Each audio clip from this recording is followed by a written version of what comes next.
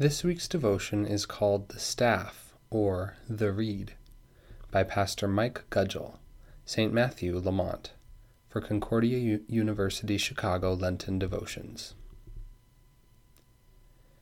And twisting together a crown of thorns, they put it on his head, and put a reed in his right hand. And kneeling before him, they mocked him, saying, Hail, King of the Jews! And they spit on him, and took the reed, and struck him on the head.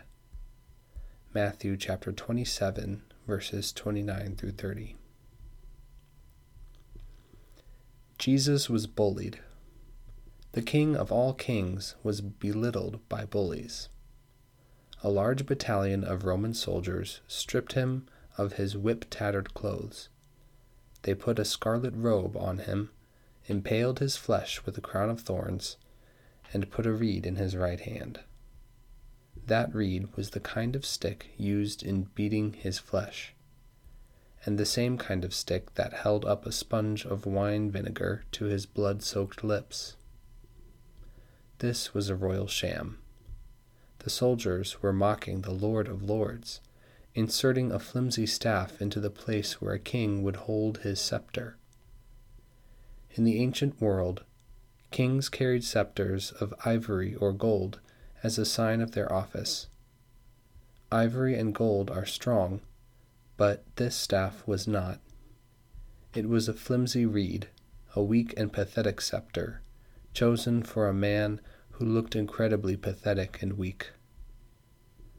The bloody ears of Jesus then heard the soldiers crying out sarcastically, Hail, King of the Jews! Why did the King of Kings endure such mockery? So that bullies could be part of his kingdom. So that you could be part of his kingdom. Now before you say, But I'm no bully, consider the times when you have belittled others with your sinful thoughts and hurtful words. We all fall short of the glory of God, which is why Christ followed the Father's plan. It was the only way for you to be part of his royal reign, for now and forever. How much does Jesus love you? He loves you so much that he allowed himself to be bullied for you. He paid the price for all of your sins so you could live in the joy of a kingdom where no unkind words will ever be spoken. Lord Jesus, my crucified King, thank you for everything you endured out of love for me. In your holy name, Amen.